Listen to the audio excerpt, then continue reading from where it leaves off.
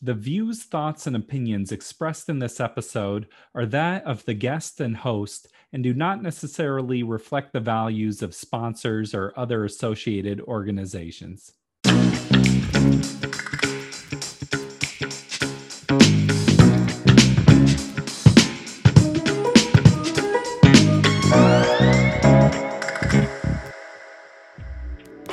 Welcome to the Parental Compass by Family Education and Support Services. I am your host, Bobby Williams. I want to start by encouraging you to please subscribe to the show. Every week, new episode. We want to tell you about it. We have some great guests lined up, so please subscribe.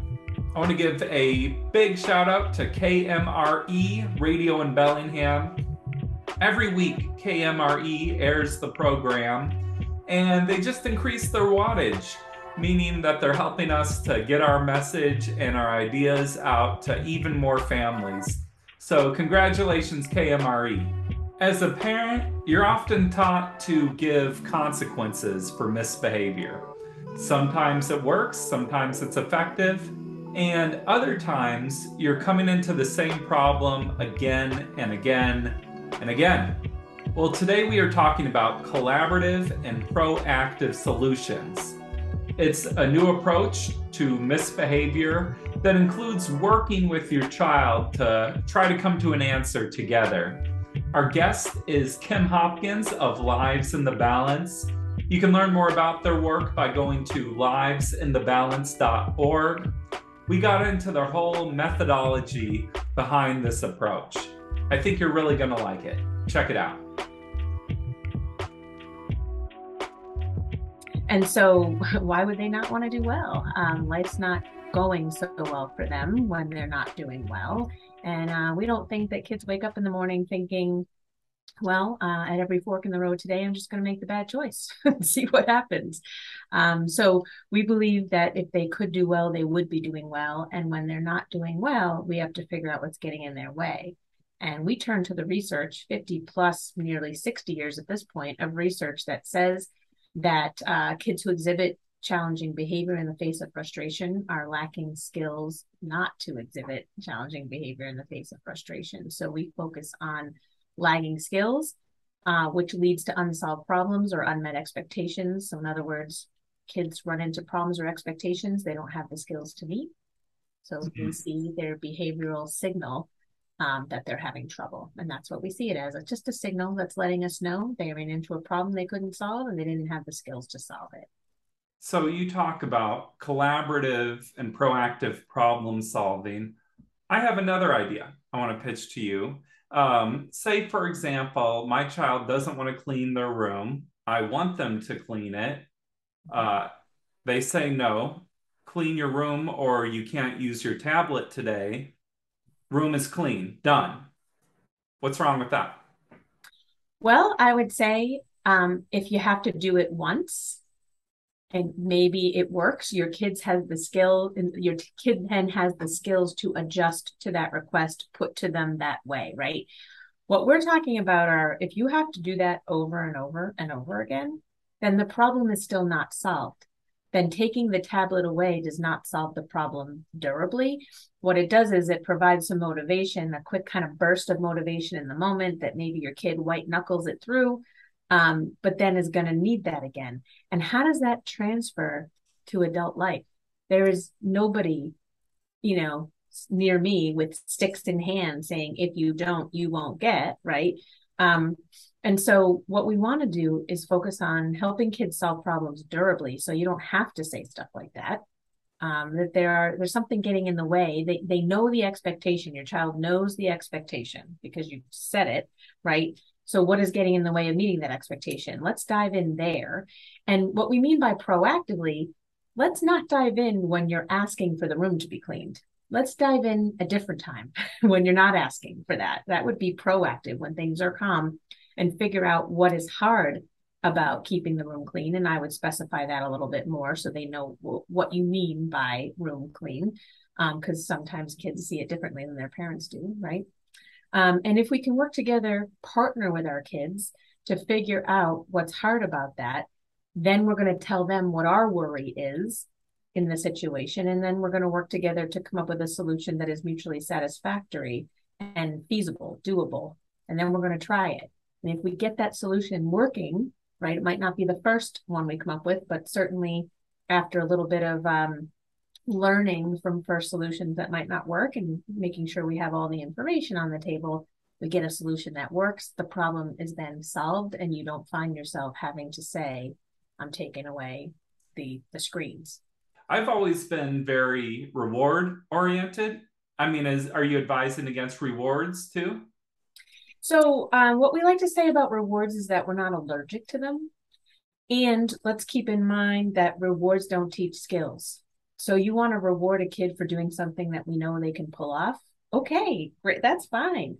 But it's nearly impossible to reward a kid into having a skill that they do not have. Um, and so we really strongly urge adults to look at that. What are you rewarding for? Right. And as far as the other side of that, the stick side of the carrot and stick equation, what consequences teach kids is right from wrong, which is important. Our bet is they already know. Like even I think about my son who's now almost 7, but when he was 18 months old, he was hitting a lot, screaming a lot, right? And he knew that that was not okay, even at 18 months, because I told him, right? Mm-hmm. But he did it anyway, right? And so if kids are not waking up in the morning thinking at approximately 10:18 this morning, I am going to throw some food across the room and scream and run out of the house, and they know that we don't want any of that to happen because we've told them, why is it still happening? If we're consequencing, we're not getting curious, we're not learning anything about why it's hard to meet the expectation, we're not partnering with our kids. And really what that means is we're driving a little bit of a wedge in that parent-child relationship that's so important, that when we're doing things like what you described, we call it plan A, when we're doing things that traditional way that we're all taught is the way to help kids, right? But when we do that, the downside is that kids work really hard to go underground with what they're doing wrong because they know it's wrong, right? Which means it does not breed honesty, right? They're going to work, and rather than coming to us for help as their partner, they're trying to avoid us because they see us as the adults that stand between them and everything they like to do. My understanding of what you're saying is that a child isn't misbehaving just because they want to. There's some sort of skill they're lacking. And through this method, you're helping them build the skills and become more capable in general. And so you're saying the first step is just kind of probe and talk to them about what the challenge is or what's the obstacle here? Yeah, and just to clarify, skills teaching is not the focus of the intervention, actually, which kind of trips people up a little bit.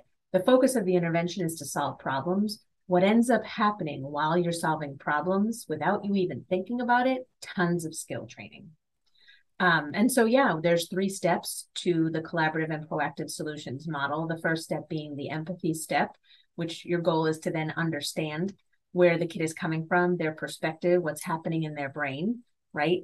The next step is the define the problem step, where the adult shares their concern about the situation. And then the third step is the invitation step, where you invite the child to consider solutions that are both realistic, meaning they're feasible, and mutually satisfactory, meaning they meet both sets of concerns, the kid's set concerns that you found out in step 1 and the adult's concern that you just said in step 2. So when you're asking them about what the obstacles are, what does that look like? Like, let's use my example of the child does not want to clean their room. What is that conversation?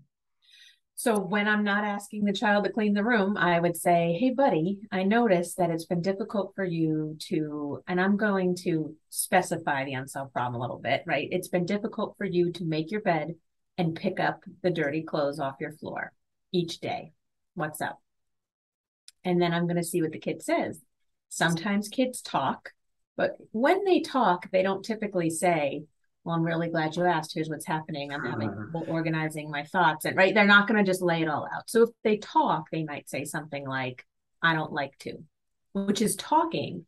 But the goal of the first step is to fully understand the kid's perspective on this unsolved problem. So I don't like to it's just surface. It's time to start drilling for information. And we have some free resources on our website that show you how we like to ask questions in a curious, non-judgmental way to try to get at the information. You know, things like when let's say again, you know that this is supposed to happen by 7 p.m. So, you know, when 6:45 rolls around and you realize that you haven't been able to make your bed or pick up your dirty clothes, what do you start thinking?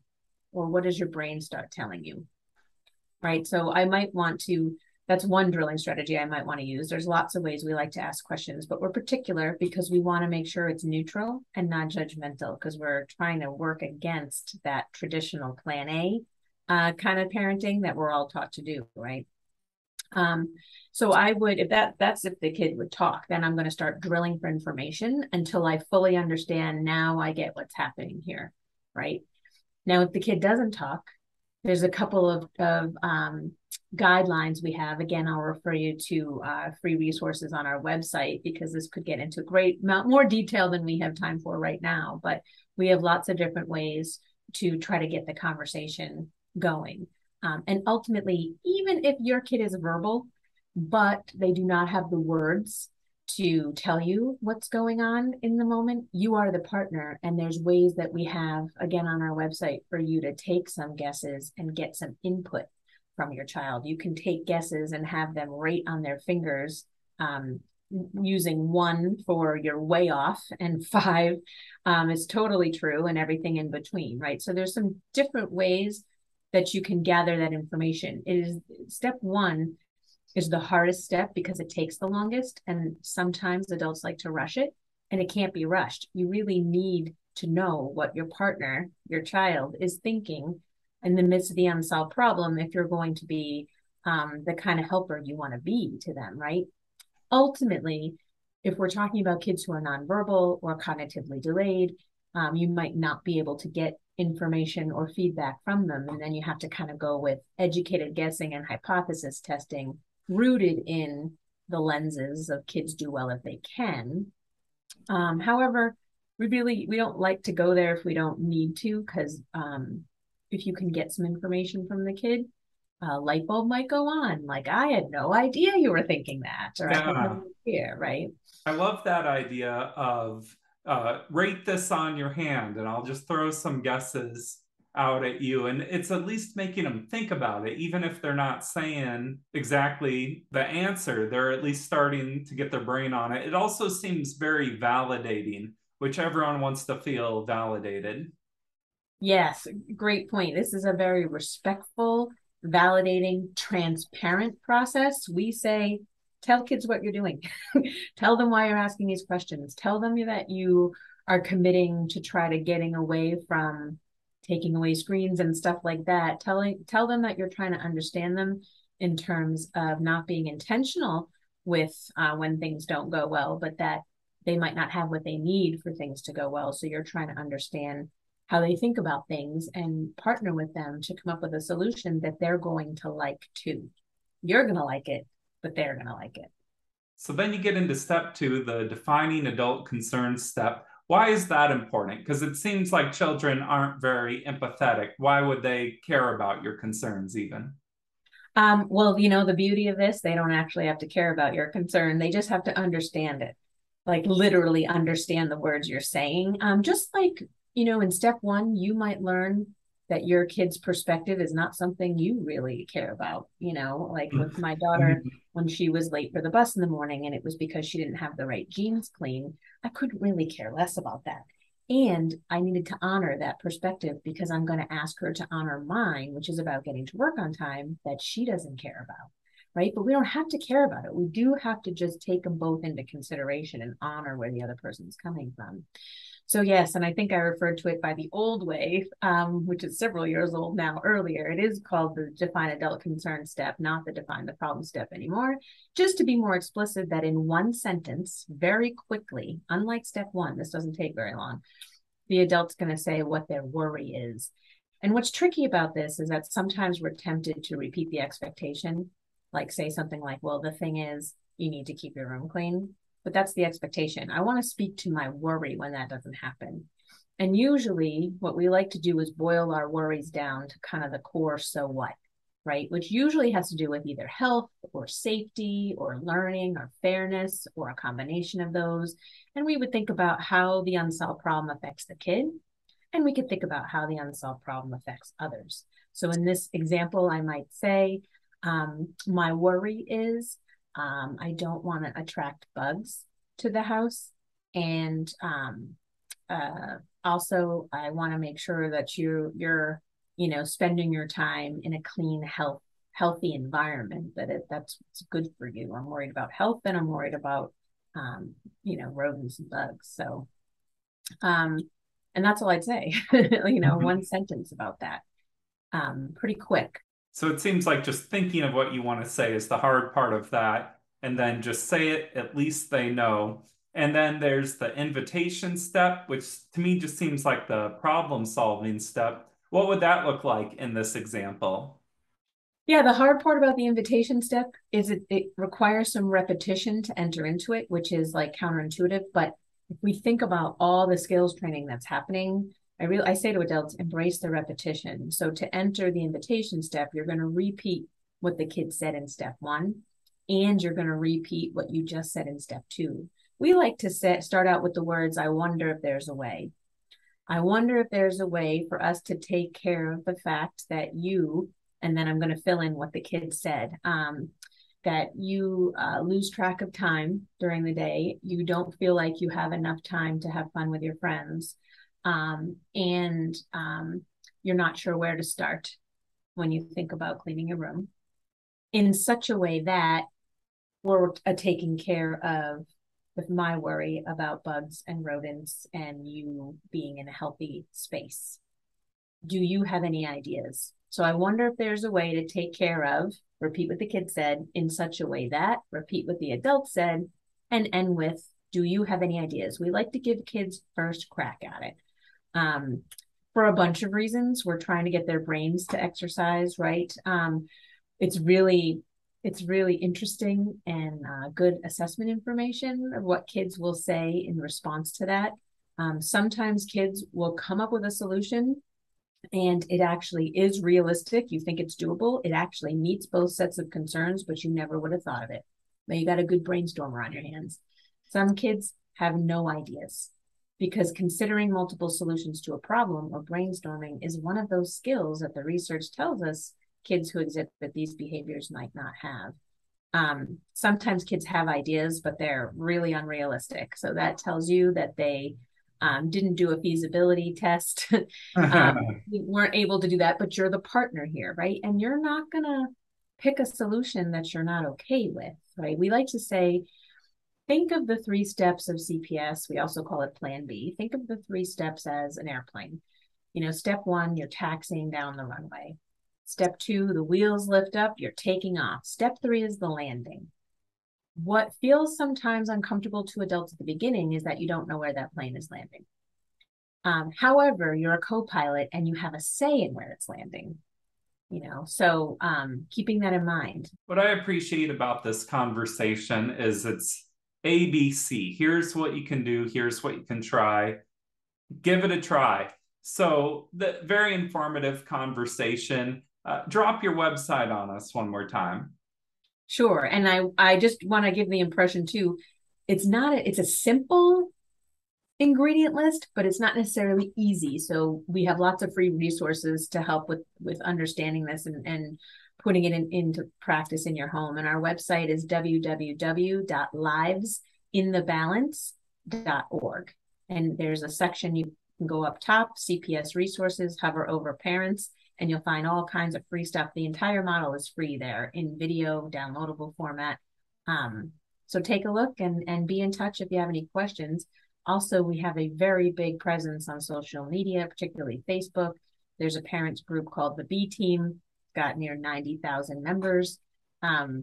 Lots of help available in there as well. The website is incredibly informative. Kim Hopkins, thank you for being here today. Thank you, Bobby. Thanks for having me. Take care. Thank you, Kim Hopkins. Livesinthebalance.org. I highly recommend the website. Thank you for being here today. This has been the Parental Compass by Family Education and Support Services. I'm Bobby Williams. We'll see you next week. Peace.